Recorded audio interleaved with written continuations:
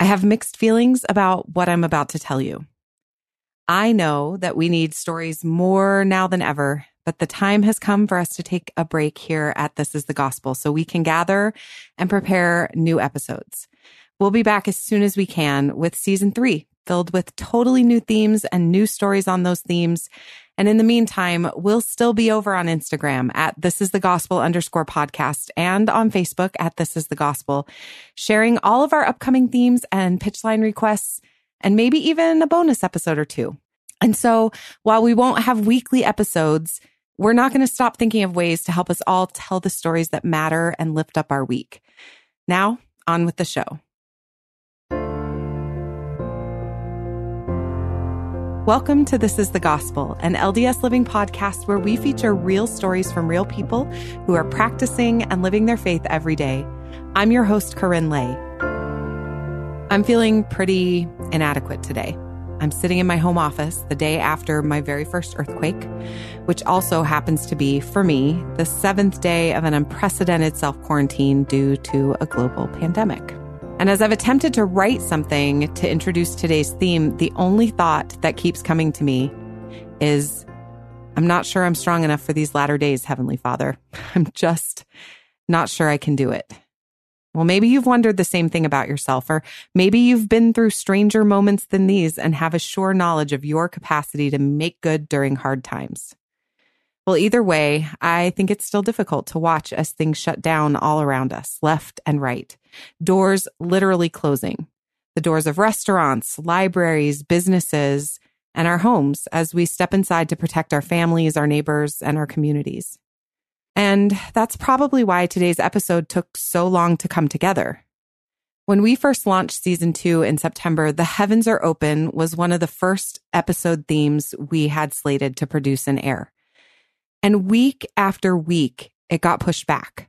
First, we didn't quite have the right stories, and then we didn't quite have the time to make it what we wanted it to be. And so it kept moving further and further away from the beginning of the season and landed here instead, the very tail end of season 2, in the middle of a time when I think maybe there's nothing that I need to know more than the fact that God really is present, that he's still here.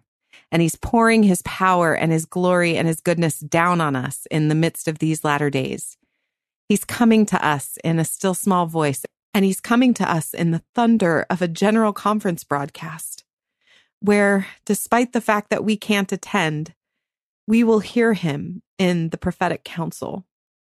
He's here in the midst of us right now. He is here with us in the trenches of our humanity. The heavens are open if we choose to hear him, as President Nelson has invited us to do. So today, finally, we have 3 stories from people who engaged with heaven here on earth in their own unique way.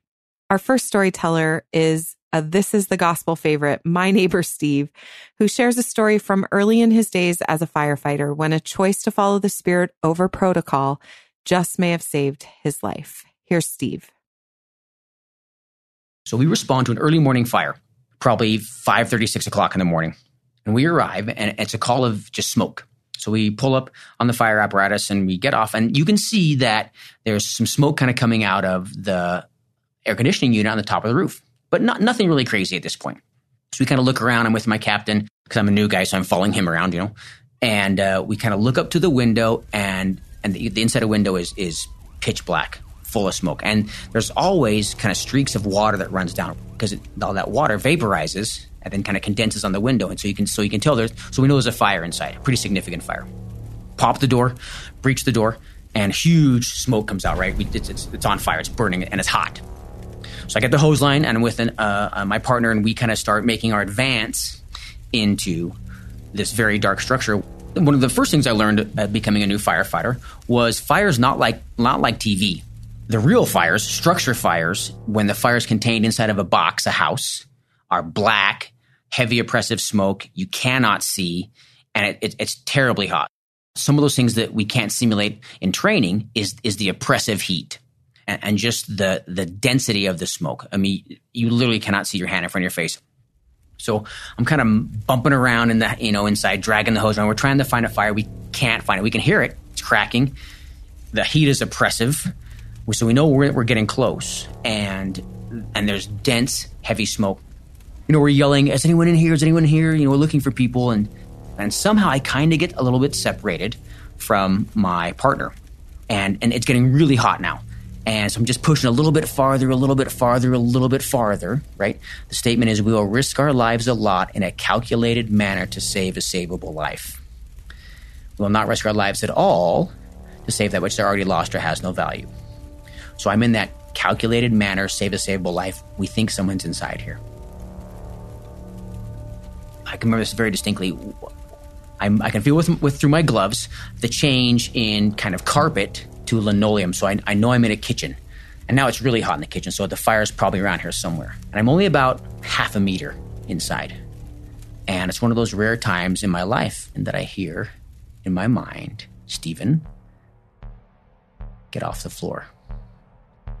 To my shame, I kind of ignore it the first time because I'm looking for someone, right? So I push a little bit farther into the room.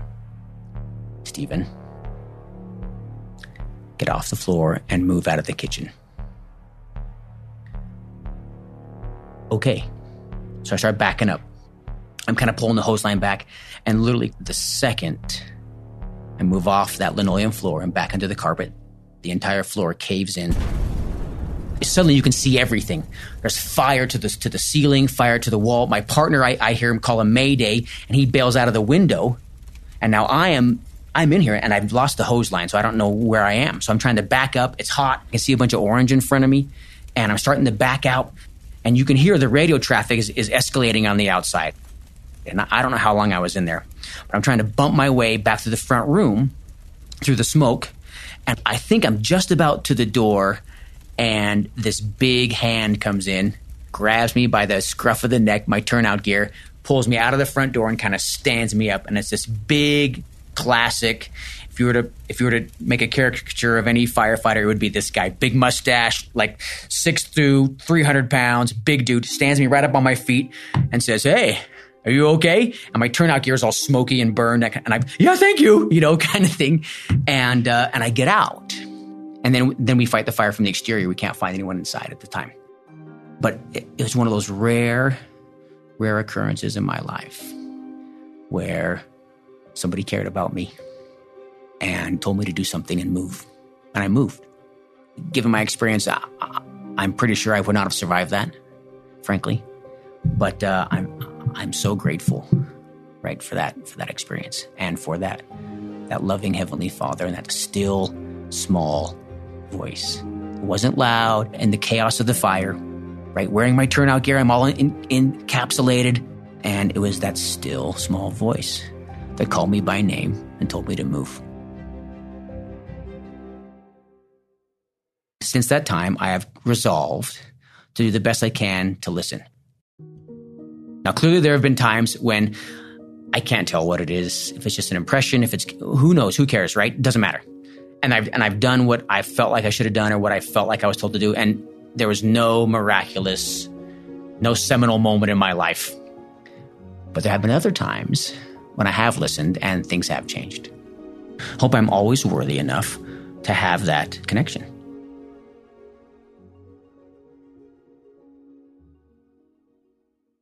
That was Steve. If you haven't heard Steve's season 1 story from our To the Rescue episode, it's definitely worth revisiting. What I appreciate about this story and about Steve is that acknowledgement that moments like these, moments of pure and clear revelation, are rare in his life. But when they do happen, if he chooses to listen, things change. And there's something really interesting about the practice of listening that Steve mentioned at the end of his story. Sometimes we may have an impression, a thought, or a feeling, and maybe we're unsure of its origin. Was that the still small voice, or was it last night's very bad decision to go to Taco Bell? It's not always easy to discern. But if we practice moving forward with confidence, as long as the impression is moving us towards discipleship and Christ, we will make ourselves ready to receive and obey when the pure heavenly messages reveal themselves through revelation. Our next story comes from writer and historian Heidi, who received a special witness from God through a story from the prophet Joseph's life. Here's Heidi. I was walking in the Salt Lake City Cemetery. I like to walk. And I love walking in the cemetery because there are all of these grave sites, and you look at the names and the dates, and you recognize that in each one of those graves is someone who has a host of stories you wish you knew. Now, I'm a writer and a historian, and so that's very intriguing to me. So as I walk along, I'm often looking at that. Well, this particular day, I was walking along in the cemetery, and I had just finished a very major project that had taken me almost 2.5, 3 years, and it was about the prophet Joseph Smith. I was writing a documentary for PBS. It wasn't for the church. It was for people that didn't know Joseph. It was for people, it had to be what we called bilingual. It had to speak to them and to members of the church, but mostly to people who could be a little bit angry. Well, I'm walking along, and I realized that my hands no longer have an opportunity to do anything to that documentary. It's gone off to PBS to be signed off and to be put up. And I was so sad. I was so sad that as I'm walking along, there are tears running down my face. And I could just imagine that the people who were mowing the grass were looking over at this lady who's walking, and she's weeping, and that just doesn't seem to be right. But I was crying because I felt like I had failed. I wrote 47 versions of that documentary, trying to get it right. What I wanted to have happen in people's lives because of the film, because of the book that would be out there as well, because of my understanding of Joseph Smith, I didn't want them to just place him in history. I didn't want them to just say, you know, he did a lot of interesting things. I wanted them to have the experience of having the Spirit say to them, this is a prophet of God. I wanted them to be able to reach beyond everyday life, that linear plane we live on that's date, time, and place. I wanted them to reach beyond that and have a spiritual experience that can only be administered from the heavens. I love Brigham Young's statement, I felt like shouting hallelujah to think I ever knew the prophet Joseph Smith. I wanted people to feel that because I felt that. I felt like I knew him, and I knew him before I came here. I felt like I had the responsibility to tell the story of the prophet Joseph Smith in such a way that people would be drawn to him who otherwise had no interest or were even negative about his life and his teachings. That I had the opportunity to tell how great he was and how significant he was, not just in the history of the United States or religion as it was growing, but in the history of the world. And I had this grand view, and I didn't feel like I had gotten the documentary to that place. I didn't feel like I had just nailed it. You know how it is sometimes when you feel like, I got it. And in this case, there were pieces that, as hard as I had tried, I hadn't pulled it together. And so now here I am, 47 versions later, I just felt this weight that this is Joseph Smith we're talking about. And so I'm walking along, and I started talking right out loud to my Father in heaven. I can remember saying to him, I tried so hard. I can't remember anything being as difficult as this was. I'm telling the Lord about how I feel, and he knows, because I was so prayerful while I did this. I was always talking to him about, I just don't know how to handle this, and I don't know how to handle that. And I would like to say that, you know, all of a sudden it would just appear on my screen. The Lord would say, oh, well, here's what you do with that. Never happened. I just had to slog my way through it. And that's the way it is for almost everybody. These things don't just drop down from the sky. And so I'm telling him about how Heidi feels now. I'm putting Heidi back in the picture because Heidi's given 2.5 years of her life, lost 28 pounds, worked herself to the bone, but it didn't matter. None of that mattered. What mattered was that I did my part for Joseph Smith. So I'm walking along and the tears are running down my face, and I'm just saying, I wanted this and I wanted that, kind of some of the things I've talked about. And then all of a sudden, this sense of peace came over me. And I remember stopping. I didn't keep walking. I remember stopping, and I know right where I was. I was on the hill right below where John Taylor's buried. And I stopped there, and the thought came into my mind. And I'm one of those people that the Lord communicates to in words. I don't get those burnings and the tinglings, and I don't get those. I'm a word person, so I think he knows that. And he says, I'll just talk to her and she'll listen. But words came into my mind. And the words were, Heidi, Joseph had to give the endowment in the red brick store. It wasn't the way he wanted it, but it worked.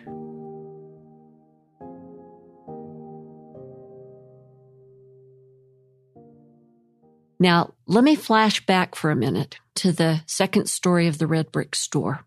Joseph Smith in 1840 had stood up before all of the saints who had gathered from many of them from the British Isles and eastern United States, and he said to them, we need the temple more than anything else. And then he said, if I can just live to see the temple completed, I'll say, Lord, it is enough. Let thy servant depart in peace. He gets down the road a couple of years, and it's 1842. This is an important date for Joseph Smith because the temple is starting to rise up on the hillside.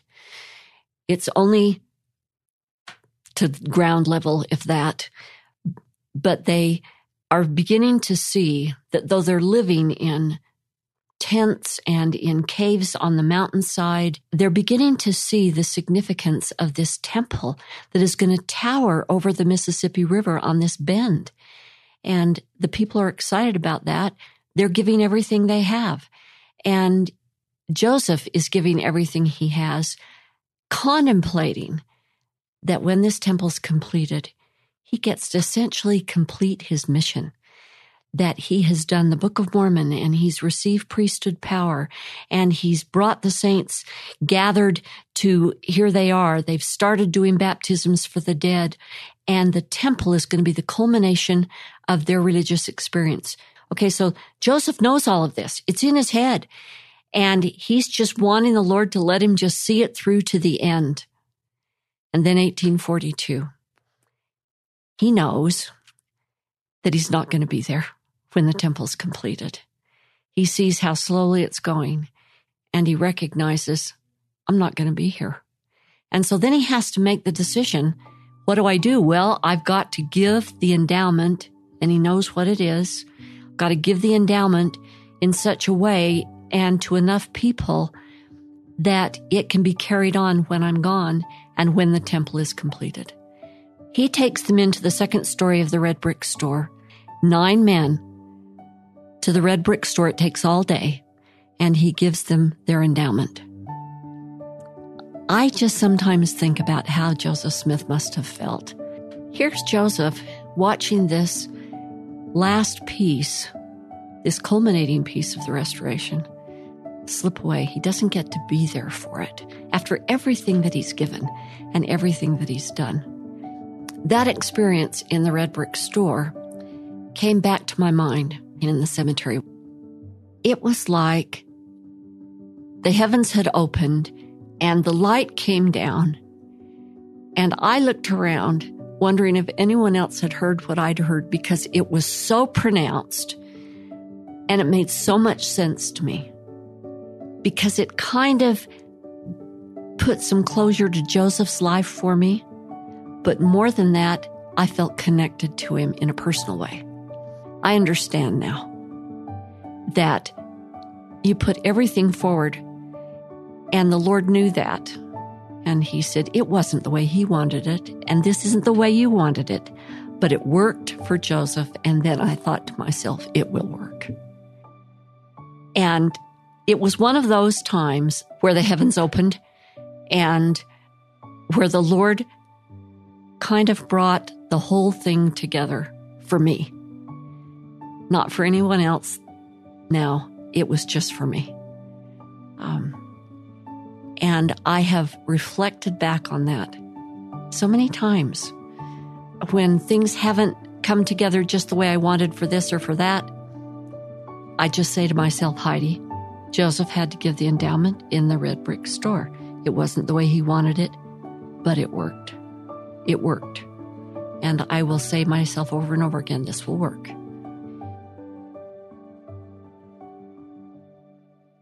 I don't think we allow him to be that much a part of our lives sometimes. I think we want reinforcement from a lot of other places.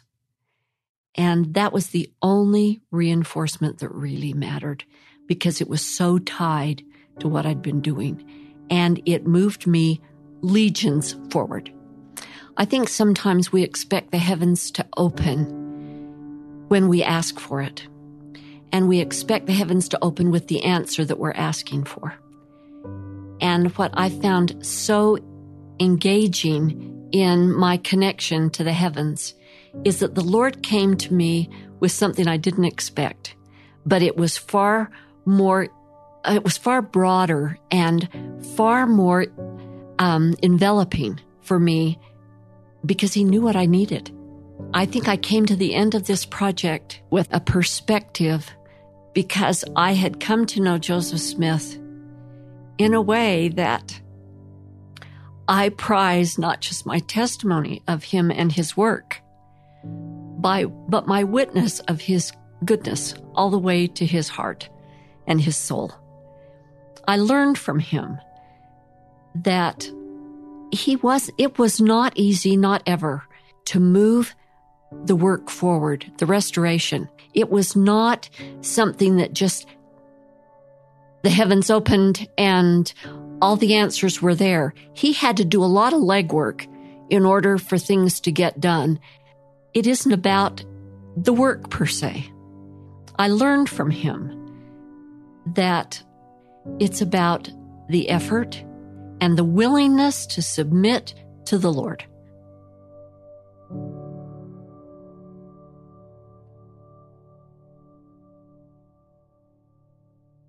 That was Heidi Swinton. Heidi is the award-winning writer of the PBS documentary American Prophet, The Story of Joseph Smith, which was recently reissued as part of the bicentennial celebration of the First Vision. And aside from her delightful storytelling abilities, Heidi holds a special place in my heart because it was during a deep and meaningful airplane conversation with her 4 years ago that I first jotted down the phrase, "This is the gospel," in my journal. Her unique knowledge of the prophet Joseph Smith and her love and respect for him is absolutely inspiring to me.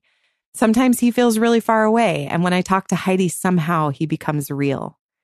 And isn't it so cool that our God is an efficient God? He parts the heaven for Joseph in 1842 and then uses that experience to pour down his love and grace to Heidi in the 20th century. I've said it before and I'll say it again and I'll just keep saying it. Our stories may just be the instrument that God chooses to use when he opens the heavens to our posterity generations from now. So write it down now so that it can do some good in the future.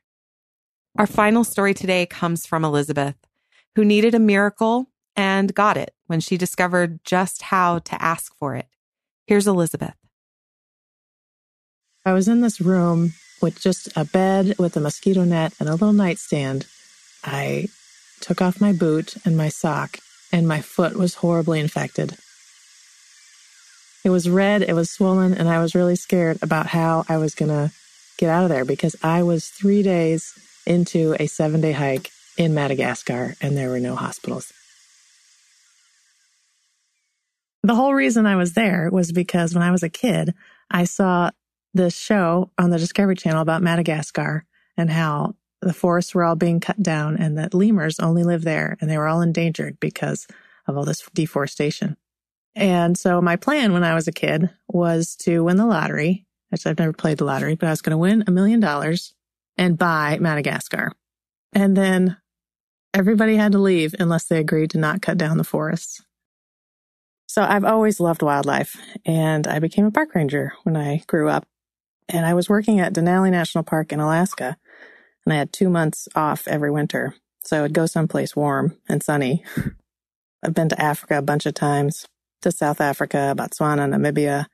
In 2011, I was in Uganda, worked at a clinic for 5 weeks, and then climbed Kilimanjaro. And then in 2013, I finally got to go to Madagascar. And I had 3 things that I wanted to do when I was there. I wanted to see a fossa.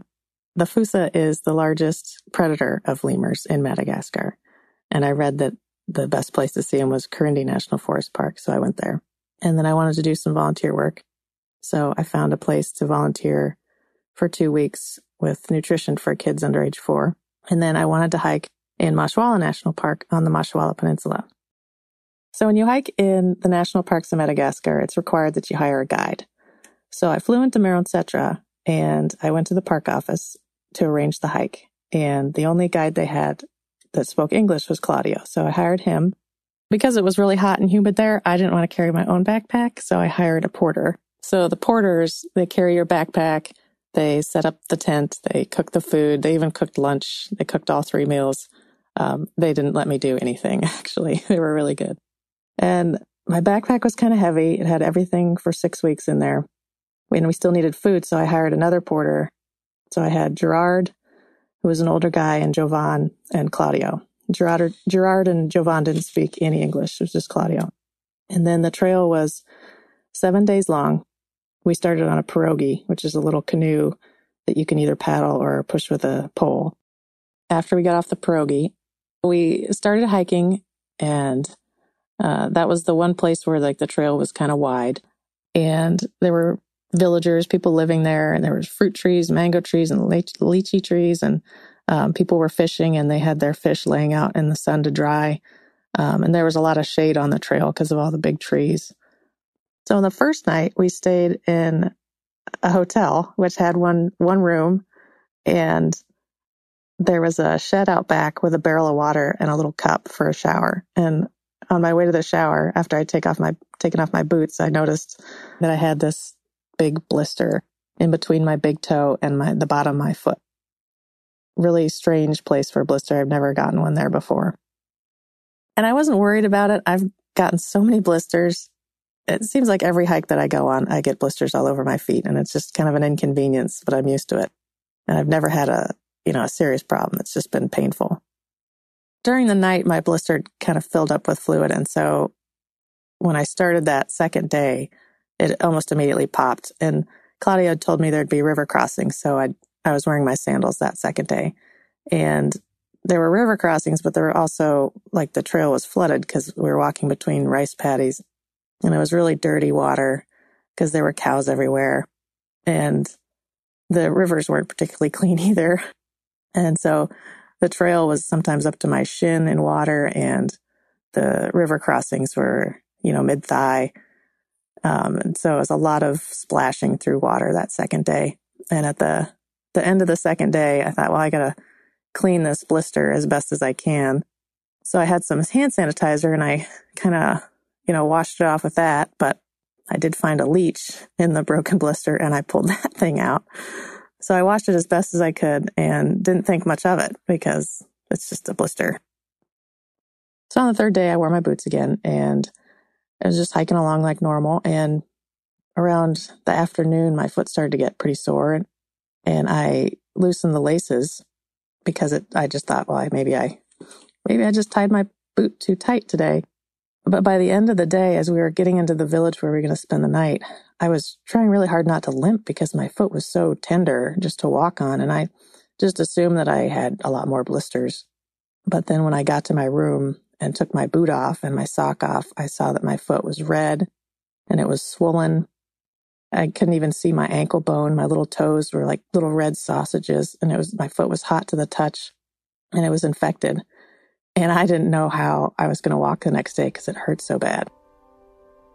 So I didn't know how I was going to get out of there. I didn't think that I was going to be able to walk the next day. And I was so freaked out that I was afraid to tell Claudio. And there was nobody else that spoke English. And there were no clinics, there were no hospitals. There wasn't even electricity. There was no running water. I felt like I was in the middle of nowhere. And I was really stressed out. I didn't know if the infection was going to get worse. And the next day, I'm 5'10", and I was taller than most of the people I met there. And I thought, they can't carry me out. We're 3 days in, 4 days the next way, what am I going to do? And I was just in this little room with, there's little stick walls, the sticks close together, and you could see people moving around outside, like through the gaps in the sticks, and just this lonely, dark room with just my little kerosene lamp. And I felt so alone because I was feeling really far from anything I knew and just all by myself out there in Madagascar in the middle of nowhere. And I really just wanted a priesthood blessing. And I wanted to find a member of the church to give me a blessing. But there were no churches out there. There were no members of the church.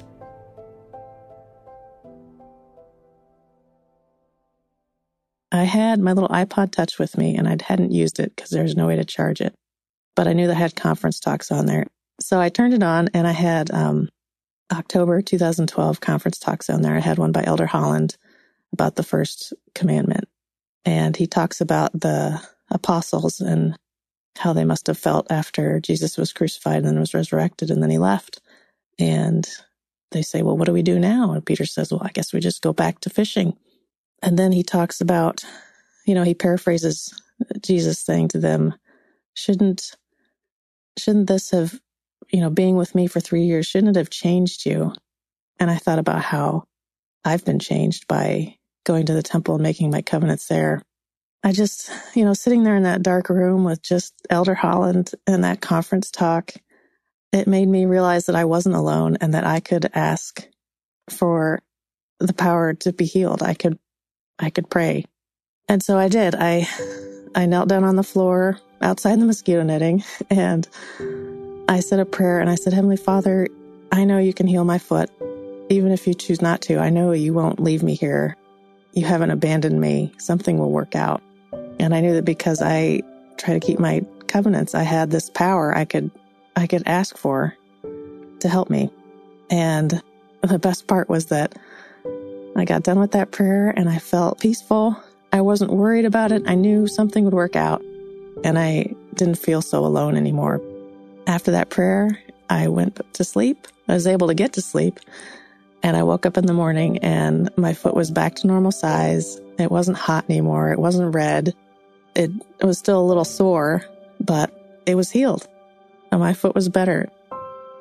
It was miraculous. The other blisters I had didn't bother me for the rest of the hike. I was able to finish the hike. I had a wonderful time. I didn't even get any more leeches. It was just a fantastic experience. And I am so thankful that I could have that reassurance that I knew that I had that power to draw on, that I wasn't alone, that Heavenly Father wouldn't leave me, and that I could ask for His help.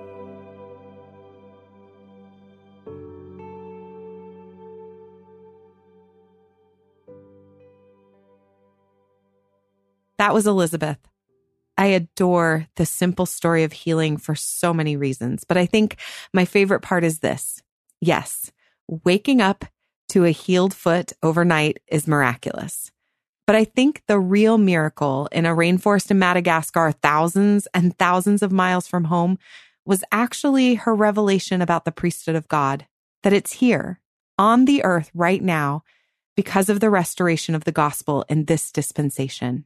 And as a faithful, covenant-keeping daughter of God, she is never without access to its power, whether she's home or abroad. She said she feels grateful to be able to draw on that power. This is a really interesting phrase that we sometimes use when we talk about the priesthood.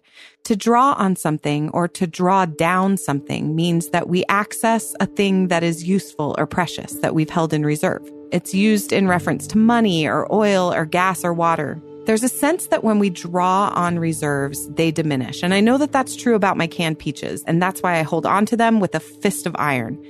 But the priesthood power of God is never diminished when we call it down. And the prophet Joseph Smith promised us that it will, quote, never be taken from the earth while mortality endures, for there will always be need for temporal direction and the performance of ordinances, end quote. And you know what that means to me? That while everything else seems like it is closing around us, the heavens will never be closed to us as long as we're here trudging through dank waters on African islands with our broken bodies. That we can be sure of. You know, we chose the theme for this episode after reading Sister Wendy Nelson's book with the same title. And as the wife of our prophet, President Nelson, she has a courtside seat to the continuing revelation and heavenly guidance that defines his role of prophet, seer, and revelator for the church. One of my favorite moments in the book was when Sister Nelson shared this. She said, quote, "Recently my husband said to me, 'Wendy, the Lord is just as eager to give revelation to you as he is to give it to me.'" End quote.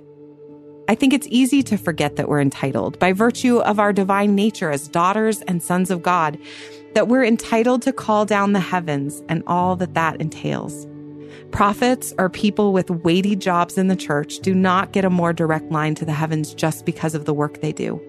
They may receive different kinds of information or have a different scope to that connection, but our God is no respecter of persons. And while the prophet has a special calling and specific authority to receive revelation for the church as a whole, he is no more entitled to the gifts of such connection than you or me.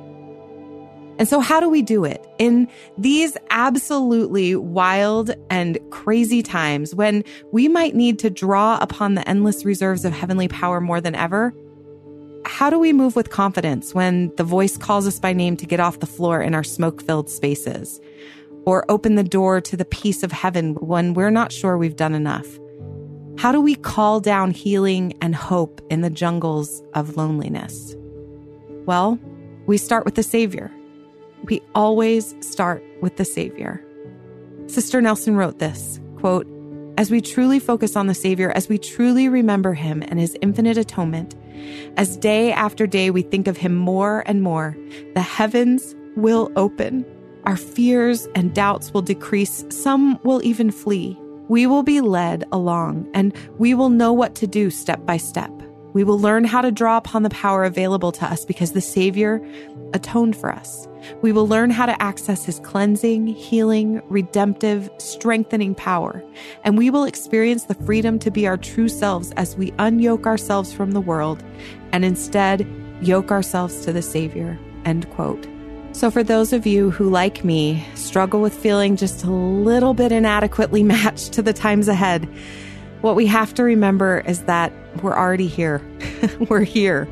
And we're already made adequate through Christ, through our best efforts and his grace and mercy. Maybe we're showing up imperfectly and in pieces right now. And maybe we could choose to be a little bit more intentional in those efforts. I know I could. But if we're trying, then we're exactly where we should be, doing exactly what we should be doing.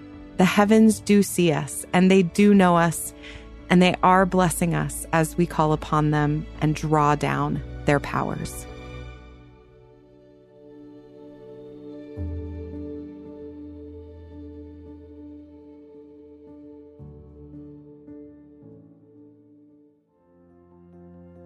That's it for this episode of This is the Gospel. Thank you to our storytellers, firefighter Steve, historian Heidi S. Swinton, and adventurer Elizabeth. We'll have links to Heidi's documentary, as well as Sister Nelson's beautiful book, The Heavens Are Open, and other good stuff, including a transcript of this episode in the show notes at ldsliving.com/thisisthegospel. All of the stories on this podcast are true and accurate as affirmed by our storytellers. We love to hear all the ways that this type of storytelling strengthens your faith in God and love for his children. If you have a minute to leave us a review and a rating wherever you listen to your podcasts, please do. We've got plenty of time. I know you're sitting in your house wondering what to do. Especially during this hiatus, all the good words help us to keep working hard and know more of the kinds of stories and themes that are most meaningful to you. And added bonus, if you didn't already know, every single review helps us to show up in the search for more people when they're looking for something good to listen to. If you have a story to share about living the gospel, please call our pitch line. Leave us a pitch. We often find many of our stories, including Elizabeth's story today, from the pitch line. And we love to hear how the gospel has blessed your life. And the pitch line is very much open during this social distancing. So call 515-519-6179 and pitch your story in 3 minutes or less. This episode was produced by me, Corinne Lay, with story editing and producing by Jasmine Mullen, Katie Lambert, Erica Free, and Danielle Wagner. It was scored, mixed, and mastered by Mix at 6 Studios. That is such a tongue twister. Our executive producer is Aaron Hallstrom. You can find past episodes of this podcast and other LDS Living podcasts at ldsliving.com/podcasts. Stay healthy, catch up on old episodes, and we'll see you soon.